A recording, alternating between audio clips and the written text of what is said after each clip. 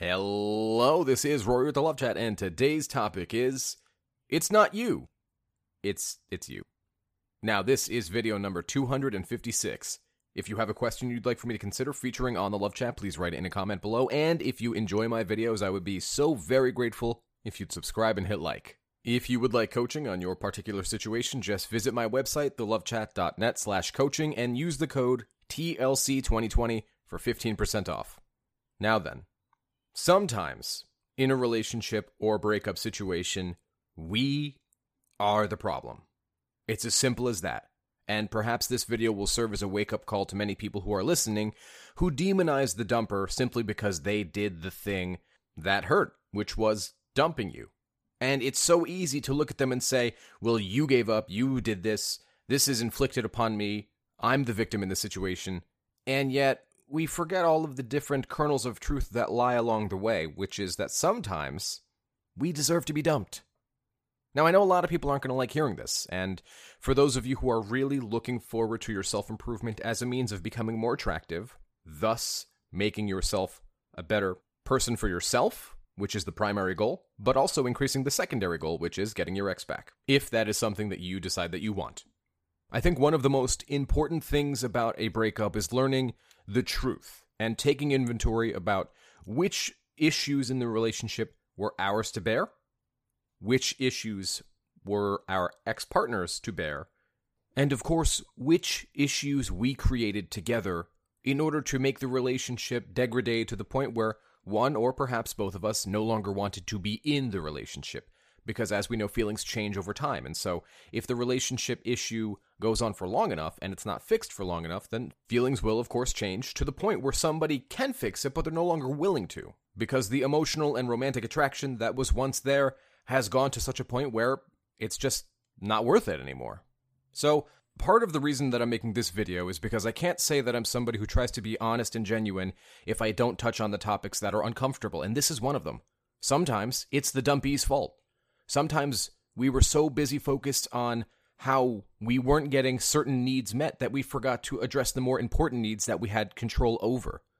We forgot that in order to be somebody who is attractive, we must make the active attempt, and a lot of the time in relationships what we tend to do is throw all of our problems at the other person and expect them to kiss our boo-boos and make it feel better.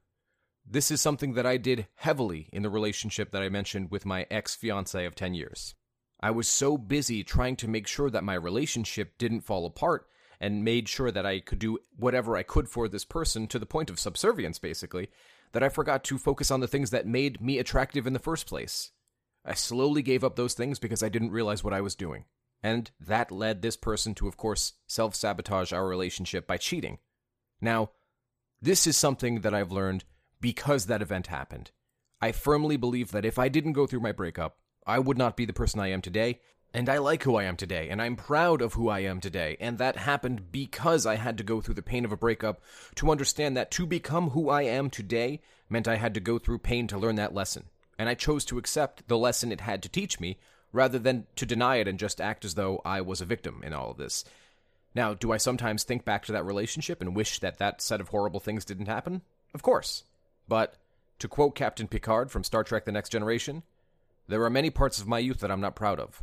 There were loose threads, untidy parts of me that I'd like to remove. But when I pulled on one of those threads, it would unravel the tapestry of my life. What the character is trying to say here is that if we could go back and undo all of the bits of ourselves that we're not proud of, or if we give in to too many of the would've, could've, or should'ves, then we never got the opportunity to learn. That means we're given wisdom when we're young, and we're given wisdom not through trial, but through hindsight. And then it means nothing. There's no merit in passing a test that you already had the answers to. Sometimes we, the dumpy, act unattractive. Sometimes during the relationship, we want too much of the other person's time, love, and attention, and we don't focus enough on the things that got us to where we are to begin with. Think about it. When you met this person, you did not need them. This is a behavior which you have taught yourself. Now, perhaps the other person had something to do with that. For example, a common one that I hear a lot is that if you are trying to go hang out with your friends and your partner kind of gives you the puppy eyes and says, come on, hang out with me tonight, ignore your friends tonight, come on, it's just tonight, except there are several tonights, and then after a while, before you know it, you've alienated your friends and the people who care about you. It's very easy to do, and I'm not saying that the dumper doesn't have anything to do with it, but this video is about you, the dumpy, and how we can do better.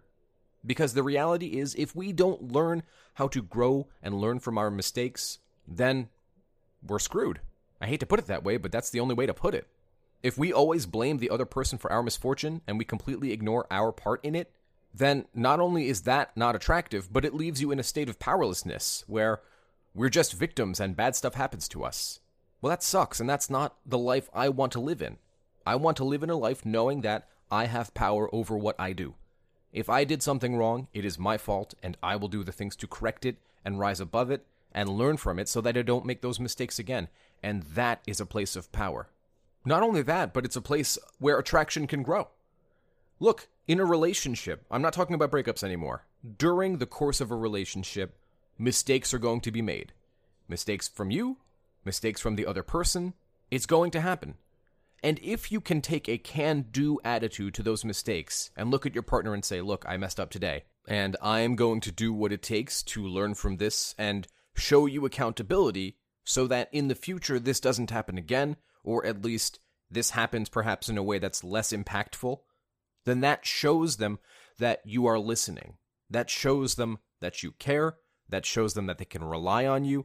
And sometimes you making a mistake, learning from that mistake, and showing them that you've learned is one of the most attractive things that you can do, because it's not the mistake they're going to focus on, right?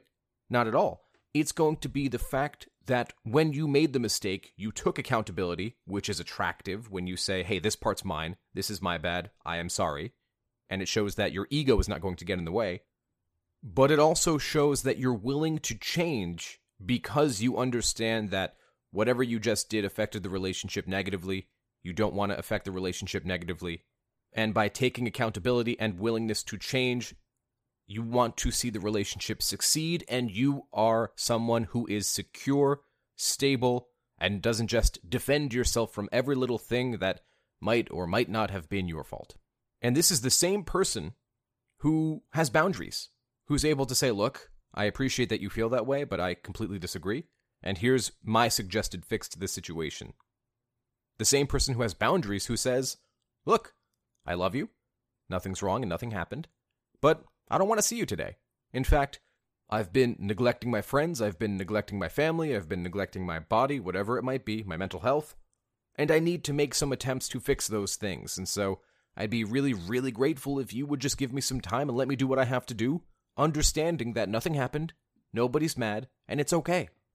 Look, learning to love yourself is not easy, and nobody ever said it would be. Now, we all know it's a worthy goal. We all know that sometimes in relationships and out of relationships, there are things about us that maybe could stand for some scrutiny and a couple of improvements, and that's just life, and we'll never be perfect, and we shouldn't strive to be.